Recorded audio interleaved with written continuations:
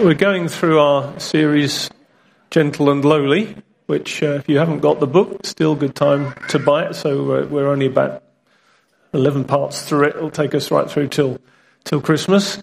And really that book is just to help us do what I think is probably the best thing. You know, as a team, we thought, well, what should we preach about through this next season? I think the conclusion was the more we can look at Jesus and be kind of freshly engaged with him, then that's going to do us all good, isn't it? So this book is just really a collection of looking at the attributes of Jesus, looking at what he's like, some of the things that the Bible tells us about him, and then just sort of gives us some verses that we can then sort of preach in on the back of, just to try and expand those thoughts a little bit more. So this time we're looking at the emotional life of Christ. And just one verse, just to sort of, which will anchor some of our thoughts in, which we'll come back to shortly. But I'll just read it. And this is where Mary and Martha are facing the death of Lazarus. And Lazarus has just died. And she says in verse 32 of John chapter 11, she says, when Mary reached the place where Jesus was and saw him, she fell at his feet and said, Lord, if you'd been here, my brother would not have died. And in verse 33, when Jesus saw her weeping, and the Jews who had come along with her also weeping, he was deeply moved in spirit and troubled. When Jesus saw her weeping, and the Jews who had come along with her also weeping, he was deeply moved in spirit and troubled.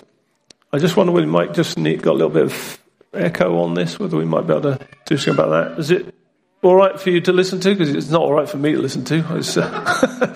I'm thinking I wouldn't want to listen to me, but you haven't got any choice really, have you, unless you go out. But I'll carry on. Okay, so looking at that verse is packed with emotion, isn't it? You know, Mary's brothers died. The verse before, she's sort of complaining at Jesus. Well, if you'd been here, this wouldn't have happened. He then sees her emotion. He sees the emotion of all those who knew Lazarus and loved him. And, Jesus himself then is just overcome with emotion. It's just like a very, very packed moment of humanity feeling something, deeply, deeply distressing and disturbing. Now, emotion is part of being human. It's part of how God made us, and we'll look at in a minute to see that it's actually part of being made in God's image. It's actually something that God himself feels. So emotion isn't a bad thing, and I've often found that we're all a bit strange, aren't we? We're all very odd. We're all quite different from one another, and the more you meet people, the more you realise everybody else is really odd except for me. Isn't that amazing? We all think that, don't we? We all sort of think, well, yeah, what's the matter with these people? Because we're all very, very different, and we all what a complex mosaic of little bits of emotion and all the rest of it. And so we want to sort of dig into emotion a little bit today, just to sort of look at how that works a bit. Now, I've personally found over the years that something that's not particularly a biblical thing, but going right back to sort of Greek philosophical thought, the four personality types, phlegmatic, sanguine, melancholic, and choleric, actually I think are pretty good summaries of where we all fit somewhere. Just to illustrate, if you think, well, I don't know what those mean, just to illustrate what those mean, imagine you're a farmer and your barn full of hay has caught fire. Right, and there's four people looking at the barn on fire, all the different personality types. Now, the phlegmatic would say, oh dear, the barn's on fire. Someone ought to do something about that. That's not good, is it? Someone really ought to do something about that. Yeah. The choleric would say, right, you, buckets, water, get in the line, here we go. You, now, come on, let's put this out. Choleric would go straight into action. While the phlegmatic is saying, that's a good job someone did something about that. That needed doing. The melancholic would say, oh no, the barn. Oh, it's hopeless. Life's hopeless. I'm going to give up. It's hopeless. I'll go in there with the fire with it. Just, what is the point in carrying on? And the sanguine would say, excellent. Where are the marshmallows? Now, none of those... Now, according to what personality type you are, you will assume one of those is correct. Or the best way to be. But it isn't about right or wrong. It's the fact that we're all different. And we all react to things differently. We all handle difficult things differently. And what also complicates emotion as people is that the culture anyone lives in does condition us to what is appropriate and inappropriate behaviour. I think we struggle in the UK to have what I think is a more biblical worldview of emotion, which is more expressive. I think we struggle if you're born in the UK and born in that culture because we tend to have a culture that says you hide your emotions, you don't parade them, because mostly that's seen as a sign of weakness or a sign of vulnerability. Whereas many global cultures in the East or the South would be much more tactile, much more expressive. There'd be many more tears, both of happiness and joy. And I think rather than us saying, well, we're all different, actually, no, we should say, well, we actually have to learn a little bit more how to have a biblical worldview and not think that our culture is, that's the way it should be, the sort of British stiff upper lip sort of thing. So it's a stronghold, actually. It's a real stronghold. It holds us back from worshipping God. Really? It does. It hinders us. And it holds us back in our relationships with each other. And it also holds us back in our own journey of maturing in Christ. Because we don't often always know how to deal with emotions, particularly in the West. We notice, if you notice about Jesus' prayer life, for example, it says Jesus prayed with loud cries and tears to his Father in heaven. Would that be a feature of your usual prayer habits? Probably not, I would guess, if you're from a UK culture. However, many cultures where the church, is in the world that aren't like that, if you're not crying, it's more unusual. It's just like much more, it's felt. Things have to be felt, not just understood. We tend to live in a culture that thinks, well, if I understand it, then that's how I've then grown, because I've understood. But I do think there's a worldview, a biblical worldview that says actually feeling is also a channel to growth, not just information. So we feel more in a godly way, as well as know more, perhaps. Things to ponder. I think other things that can affect our emotions are mental health issues. They can skew our emotions. Identity issues, control issues, rejection issues, suppressed grief issues, abuse issues, trauma issues. All of us, to some degree, are affected by things that may have happened to us or things we've experienced or things that we've had to journey through, and they do affect us. We can't, if we think we've sailed through something and it hasn't affected us, then actually that's a form of denial in itself. We're just not in touch with ourselves often enough or deeply enough to really know what we're processing. Now, all of the sanguines in the room will be thinking, oh, we don't need to talk about this. It's a lovely sunny day. Move on. Because they'll think, well, always upbeat. Always upbeat. The melancholics will be thinking, oh, yeah, I am. All of those things you said, I'm all of those. And more. I could write a few more. I'm in real trouble. I live in the wrong culture. I've got mental health issues. Now what? There's just so many different reactions even to what I've said so far. I haven't even started, really. Because our emotions are just very, very different from each other. I'm very, very sensitive to different stimulus. One thing I do know is this. that with what we've all journeyed through across the globe with COVID, that's a massive, massive emotional impact on everybody. Massive. And for many of us, we can feel we're sailing through it very well. Think, yep, resilient, bounce back, come on, here we go. Sanguine approach. It's fine, nothing wrong with that. Or a choleric approach. Right, come on, let's face what's ahead, let's navigate our way around it. Boom, mission, off we go. The phlegmatic will probably say, all right, I guess, never mind. It's sort of like, it's just whatever. There will be so many things. But we have all been traumatized to some degree. You might think, that's a bit of a strong word. No, I don't think it is. Every single person on the planet has had to face life being completely disrupted from what has been. And we're now in the situation where we're having to learn how to navigate life as it is now. So, understanding our emotional life, understanding how we are as human beings, understanding how our emotions work, I think is really important. And it's also important that we understand, and here we come back to the main point now, to the verse, it's really important that we understand we're not journeying through our emotions on our own. Well, praise God, we have one another, which is actually part of Christ's provision. We are ambassadors of Christ. We're here for each other. We're family together.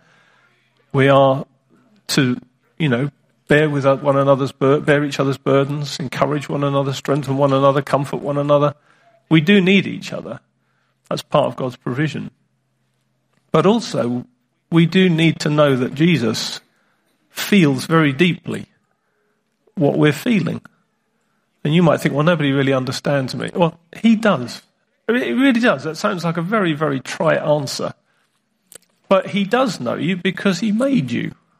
And he understands what you've been through. There's not been a thought or a word or a situation you face that Jesus hasn't known it altogether. So you can't present him with something about you that he goes, I didn't realize that. He knows you actually better than you know yourself, and better than I know myself. Psalm 139 says, before a word is on my tongue, you know it completely. He's so completely aware of how we think, what we feel. He knows what we're going to say. Not just because he's got some future sight of it, not only that aspect, but it's just he knows how we're wired so well that he knows exactly how we respond to everything. There's a much greater depth of his understanding than we realise. And we can get very disappointed with ourselves, can't we? Do you agree? You get disappointed with yourself? Well, Jesus, and disillusioned. Anyone ever been disillusioned with themselves? I'm really worse than I thought I was.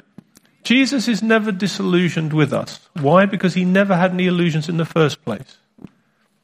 His love to us is based completely upon what he's known we are like right from the beginning.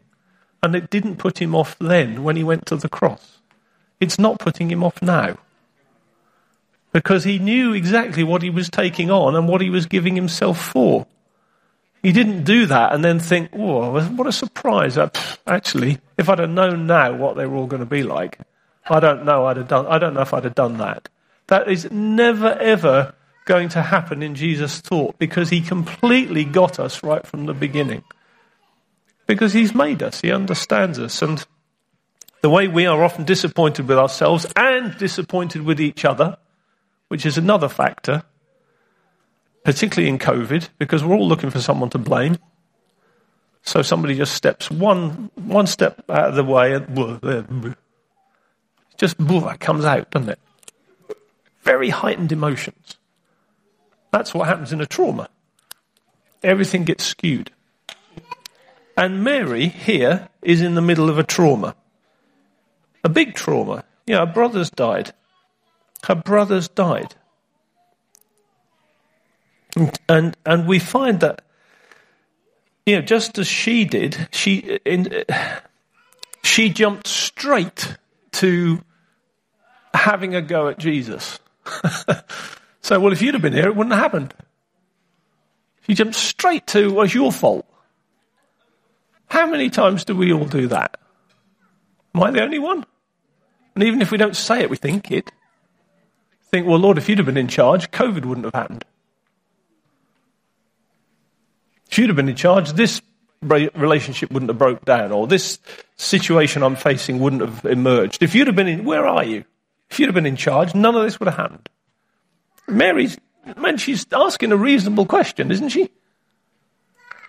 Please nod out. I know you've got masks on, but you look as if you're all dead. Just do something just to give you some signs of life. Right? She went where we would normally go, didn't she? Straight there. Well, what? Why? Why? This is your fault. If you'd have been here, it wouldn't have happened. Is that a reasonable thing for her to say? It is, isn't it? Because she knew he had the power of life and death. She knew he could have fixed it. But interestingly, Jesus doesn't actually answer her point. Just completely ignores the question. And instead cries with her. Isn't that interesting? That he considered... Well, no, let's dig into that a bit more. Let's just consider that. He was more affected by the emotion of the situation himself than he was thinking about the answer. Now that's a thought. That's a thought. That when we come to Jesus with our big questions, maybe he's just actually feeling in his heart some of the pain that we're carrying. And he's almost thinking, don't talk to me about that now. I'm just feeling what you're feeling.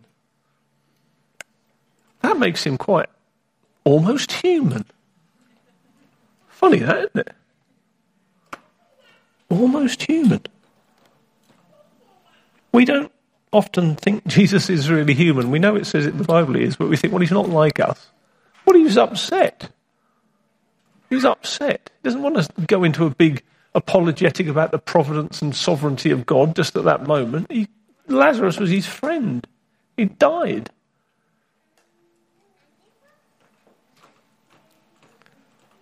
So we've got to help us understand Jesus' emotion and where it can help us. We do have to do a little bit of theology here. So I'll just get a little bit of a theological thing here about Jesus' humanity. Right now, the Bible says that there's only one God. Right, God is one, and yet the Bible talks about God as three: Father, Son, Jesus, and the Holy Spirit. And yet there's only one God, not three gods, not even three bits of a God. God is one, but yet God is three what we call persons. Although that word isn't used in the Bible, three persons, because it's the best word we can think of. And each of those persons of the Godhead is fully God and doesn't need the other two to be complete God. So the Father is fully God, Jesus is fully God, Holy Spirit is fully God. And yet there's only one God, and yet there's three persons, and each person's fully God. Now, if you're thinking, I can't reconcile that, then you've probably actually just understood the Trinity correctly. If you get to the point where you think, yes, well, it's like water, ice, and steam, or a three-leaf clover. No, it isn't. That's a heresy, which used to be taught proficiently in Sunday schools. We teach our children heresy.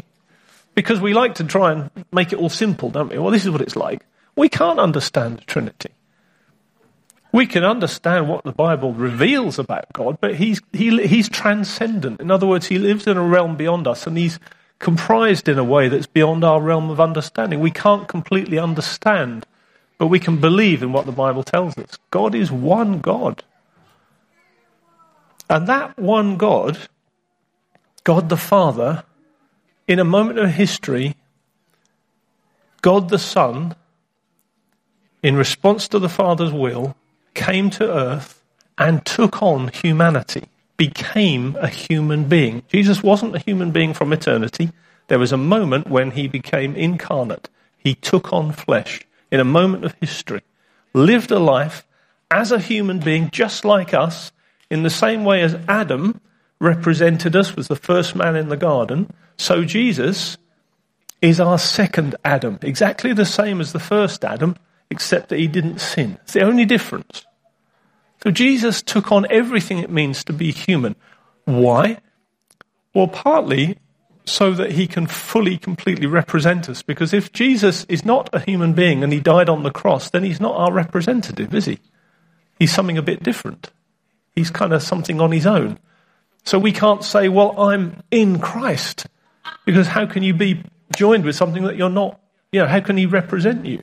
So he had to be fully like us, but he also had to be fully God, because there's no human being alive that can possibly save us, because we're all sinners. So he had to be fully God as well, to be completely sinless. So God and man in one person, Jesus Christ, coming to earth, fully God, fully man. Really important we understand this, so that when he died, he's dying to represent us, because he is one of us, just like us. But he's also God taking our sins on his shoulders in a way that no human being can ever do anything redemptive for any one of us. We might want to save one another, but we can't, because we're in just as much need ourselves of a saviour. And the amazing thing is that when Jesus died and then he was buried and then he rose again physically as a human. We have a man in heaven today. He's taken our humanity back into the heavenly realms. Now, this all blows my mind, right? But I think it's important we understand this, because it really does help us. You might think, what's this got to do with emotion? Well, we'll get there, all right? At about 3 o'clock, we'll get there, right? So just on a slight detour. The reason this is important is when Jesus rose from the dead, he had his resurrection body, which was both the same as his original body, because they recognized him, didn't they, when he met with his disciples? They didn't go, well, they did go, woo, first, but they knew who he was. And he ate some fish or whatever. He was a human being still. But he got a resurrection body that was somehow heaven and earth had merged in this resurrection body. Which Paul says when, in Corinthians, he reflects on this, and he says, some people think, well, what's the resurrection body going to be like? And he said, foolish people. Because I think it's a reasonable question myself, but he didn't seem to think so. He said, if you look at some seeds and, you put them in the ground, we never imagine that what the seed looks like, that the flowers, we never imagine the flower is going to come from the seed, do we? You think, well, how did that come from that? It's just amazing. And he said, it's just like that. First the natural, then the spiritual. He says, if you see how flowers are from seeds, they're just incredible. You couldn't have imagined what they were going to turn into. Well, so with Jesus. His body rose from the grave. Still Jesus, still recognizable as Jesus, still able to be touched and held and talked to, and just who he was before. But somehow heaven had made his body now incorruptible, eternal, immortal. He's not able to die anymore. And the Bible says, this is really, I think, something really we should be more and more thinking about this. Those of us who've got loved ones who are now with the Lord, they don't have their resurrection bodies yet, right? They're with the Lord, which the Bible says is far better. So that'll do for me. We know it's far better. But they haven't got their resurrection bodies yet. When Jesus returns, they and Jesus and those of us who are left will somehow be caught up together as heaven and earth merge in some amazing renewal of all things. And when we pray, let your kingdom come, let your will be done on earth as it is in heaven, that is the consummation of that prayer, where heaven and earth merge and the renewal of all things takes place. All our bodies, all of you beautiful people here, will look even more glorious.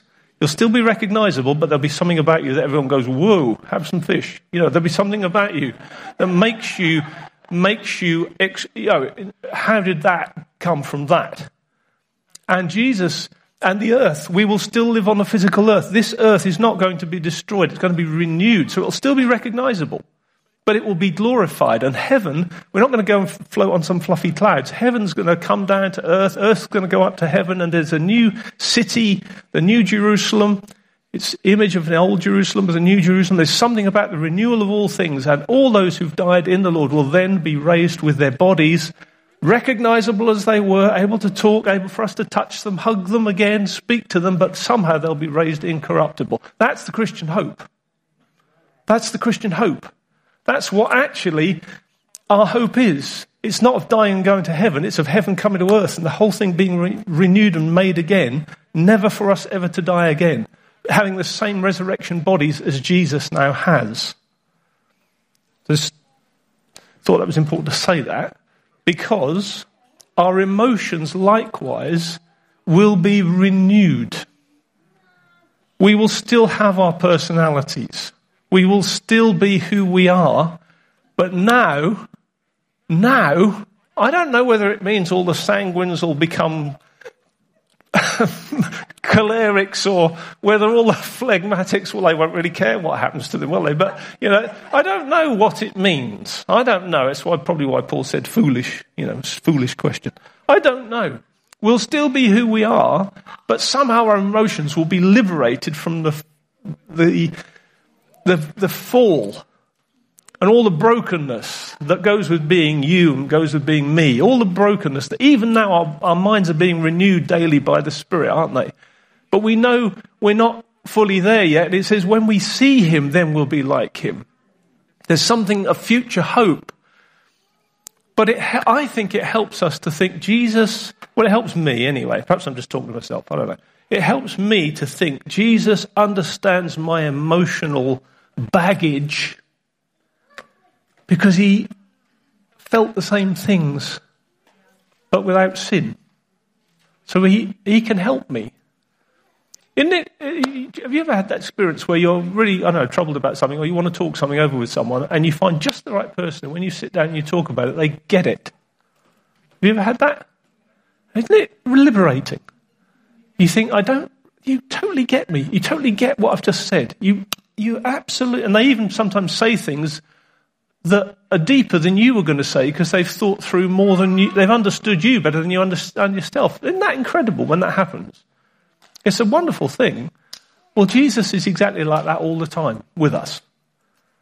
I find that very, relaxing.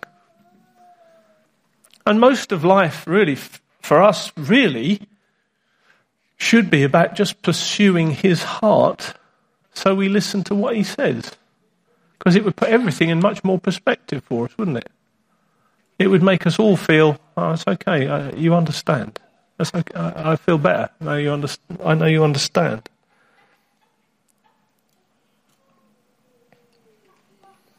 Calvin said of Jesus, he said, the Son of God, having clothed himself with our flesh, of his own accord, clothed himself also with human feelings, so that he did not differ at all from his brethren, sin only accepted. Amazing. Jesus is an emotional person, but he's not driven by any kind of imbalanced reactionary emotions. He's not distraught or in despair, as we often get. He's not kind of, what on earth can be done? It's all so hopeless. Rather, he feels a perfect, proportionate balance and a control on one hand, but an extensive depth of feeling on the other. So he's more in control of his emotions than anyone else, but he feels more deeply about our pain than we even do. Isn't that amazing? His extremity of his emotional strength. He's not fazed by anything that you or I might bring to him, or we might bring to him. He's not fazed by it, but he feels it more deeply than we ever do. What a saviour. You can never burden him with something he can't cope with. And you can never feel something as pain as deeply and as strongly as he can feel it. He's always bigger than our extremities.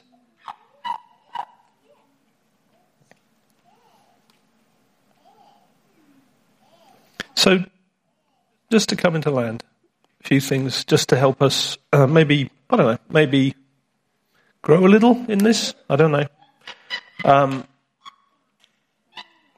I think it's good for us to be honest about the fact that Romans 12 needs to be, something we live in sight of. Romans 12, where it says, be transformed by the renewing of your mind.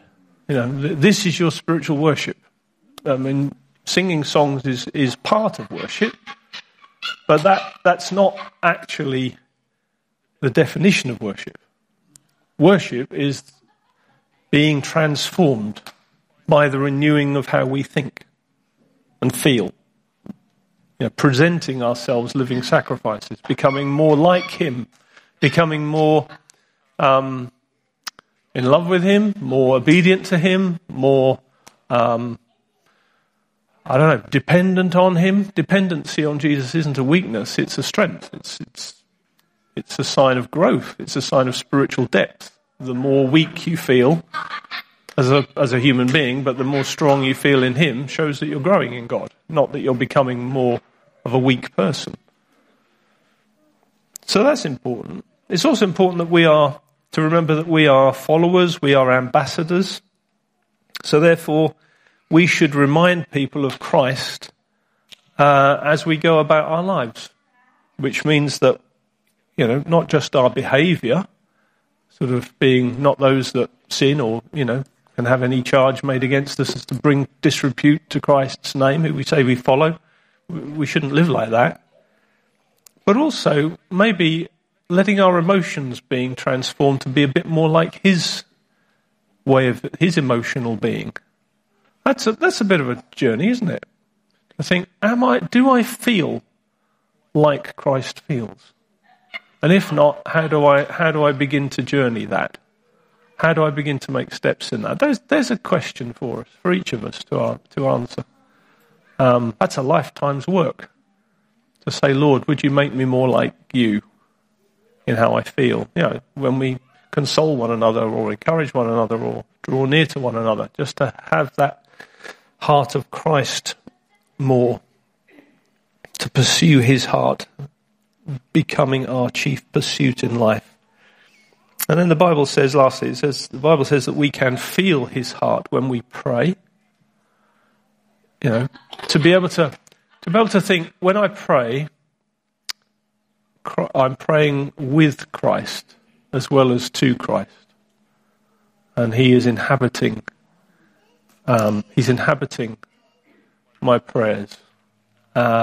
Maybe that might mean we cry a little bit more with him when we pray. Maybe if he's feeling it, maybe we'll feel it a bit more. Doesn't mean that we should try, make that happen, but just, you know what I mean? There should be perhaps a little bit more resonance sometimes. We can catch his heart in compassion, so that when we see people, that God gives us an opportunity to do something to help. That's what the Bible says. Galatians 6:10 is our mantra.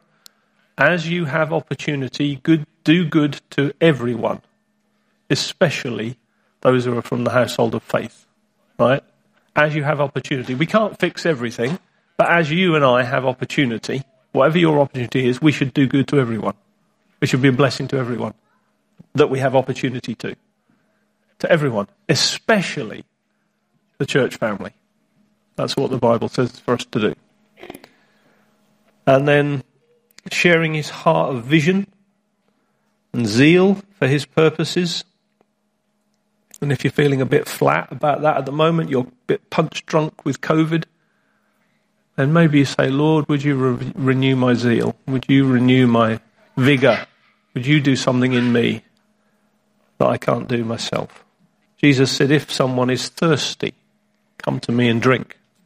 Sometimes all you have to be is thirsty. Don't have to have it all together. Just have to be thirsty. And we can feel his heart when we share the gospel with people. We're not selling Hoovers. We're trying to just tell people there's a God who loves them and who's made a way for them to know him. Right? It's not about techniques. It's about his heart for someone that just doesn't know the Lord. Yeah, I think that'll do. One last thing I would say. I don't know, just something I've found more and more helpful in my Christian walk is the gift of speaking in tongues. I pray in tongues more now than I ever have. Every day, probably. And sometimes a lot of the day. just from time to time through the day.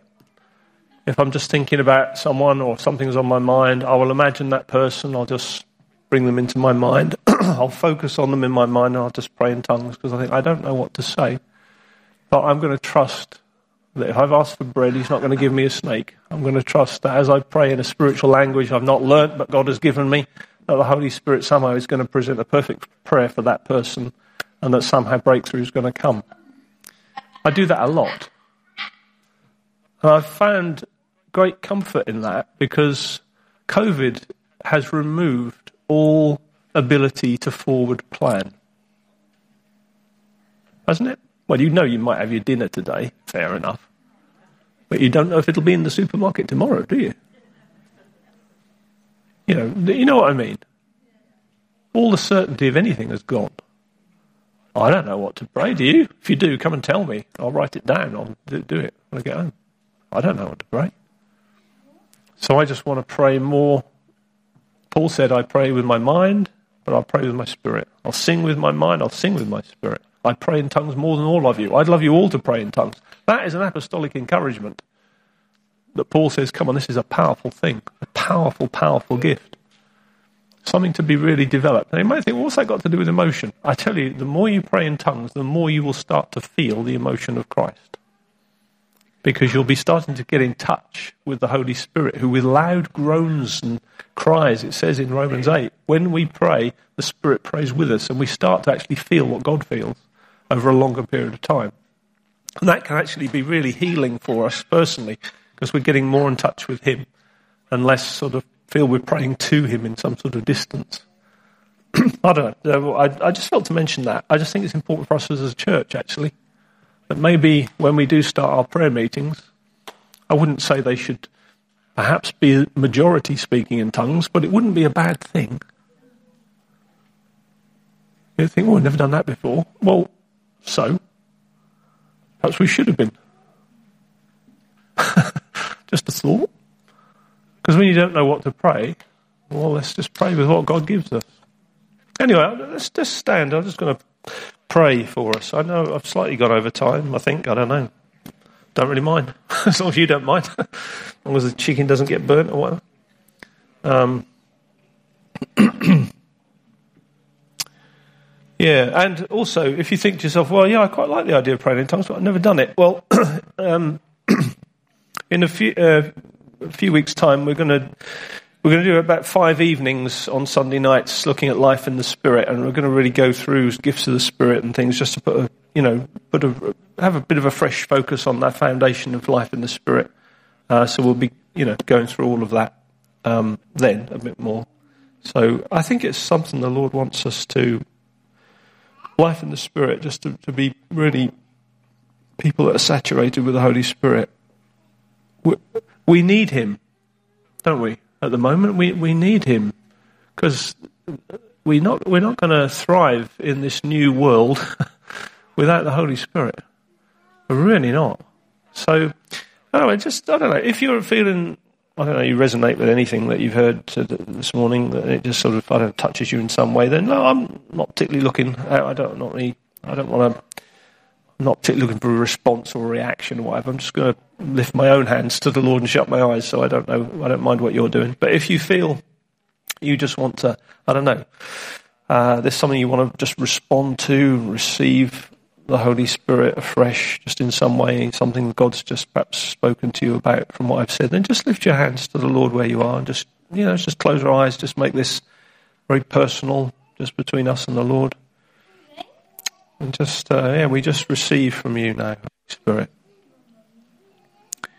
We receive from you, Holy Spirit. Thank you that you're more willing to give than we are even to ask. Pressed down, shaken together, running over. Thank you, Lord. You said, Lord, if we're thirsty, come to you and drink, and out of our innermost being would flow rivers of living water. By this he meant the Spirit, whom those who were going to believe later would receive. We've received of your Spirit, Lord. We ask now for fresh rivers to flow amongst us personally and amongst this church, Lord. We pray for rivers of living water to be going right across all in between the rows, the aisles, even for people who are just a bit, separated still, not confident gathering yet, Lord, wherever we are, whether we're gathered, scattered, Lord, we're still your body, still your sheep, still your people. We pray, Holy Spirit, would you start to let the rivers flow in living rooms, around kitchen tables, around these gatherings, Sunday mornings and evenings, around community groups, around all we're doing when we share our faith or when we pray on our own. Holy Spirit, flow.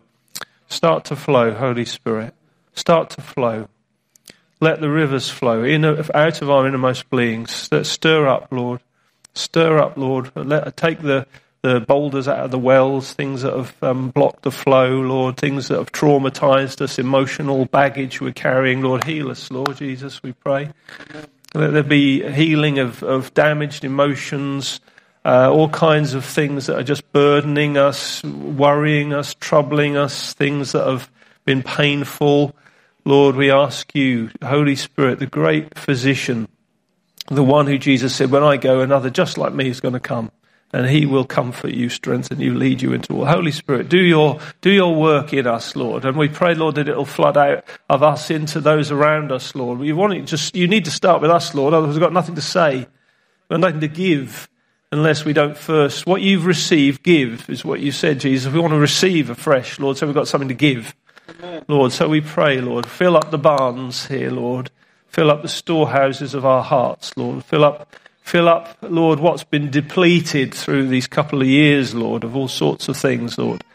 Fill up, Lord, what's been depleted. And we pray, Lord, for folk just carrying heavy loads today, Lord. Just let those loads just fall into your loving hands, Lord. Just like Mary, she wept and you wept with her, Lord. There's no need for words sometimes. Just bring your comforting, amazing, healing compassion. And then after that, you brought resurrection. You brought Lazarus back to life. You did what no one was expecting. Would you do here what no one's expecting? Would you do here what no one saw coming? Come on, Lord. Would you do what none of us saw coming? Just like you did for Mary. You comforted her for a while. You could have just gone straight to the big finale, but you didn't. You walked through the emotion for a while, and then, bang, no one saw that coming. Come on, Lord, we need you. We need you, Lord.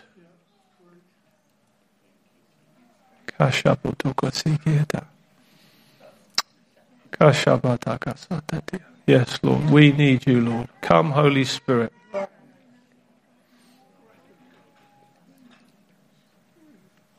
Come, Holy Spirit. People are watching at home right now. Come, Holy Spirit. In lounges, in kitchens, on mobile devices. Come, Holy Spirit.